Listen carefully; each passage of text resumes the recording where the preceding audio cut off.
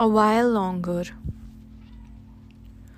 Every day, as I try and talk to you, as I lay bare on the table, all broken and confused, and my tattered pieces making useless noise, my bleeding heart creating a red mess everywhere, the floor only covered with pieces of me that hurt.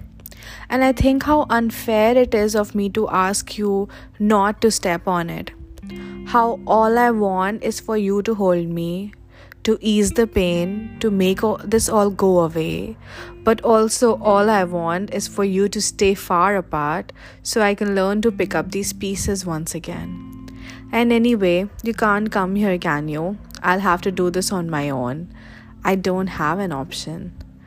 I'm not hoping that you will somehow manage to maneuver your way through these pieces of hurt and reach out to me.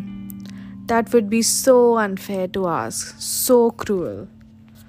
But I'm going to sit here a while longer, just in case.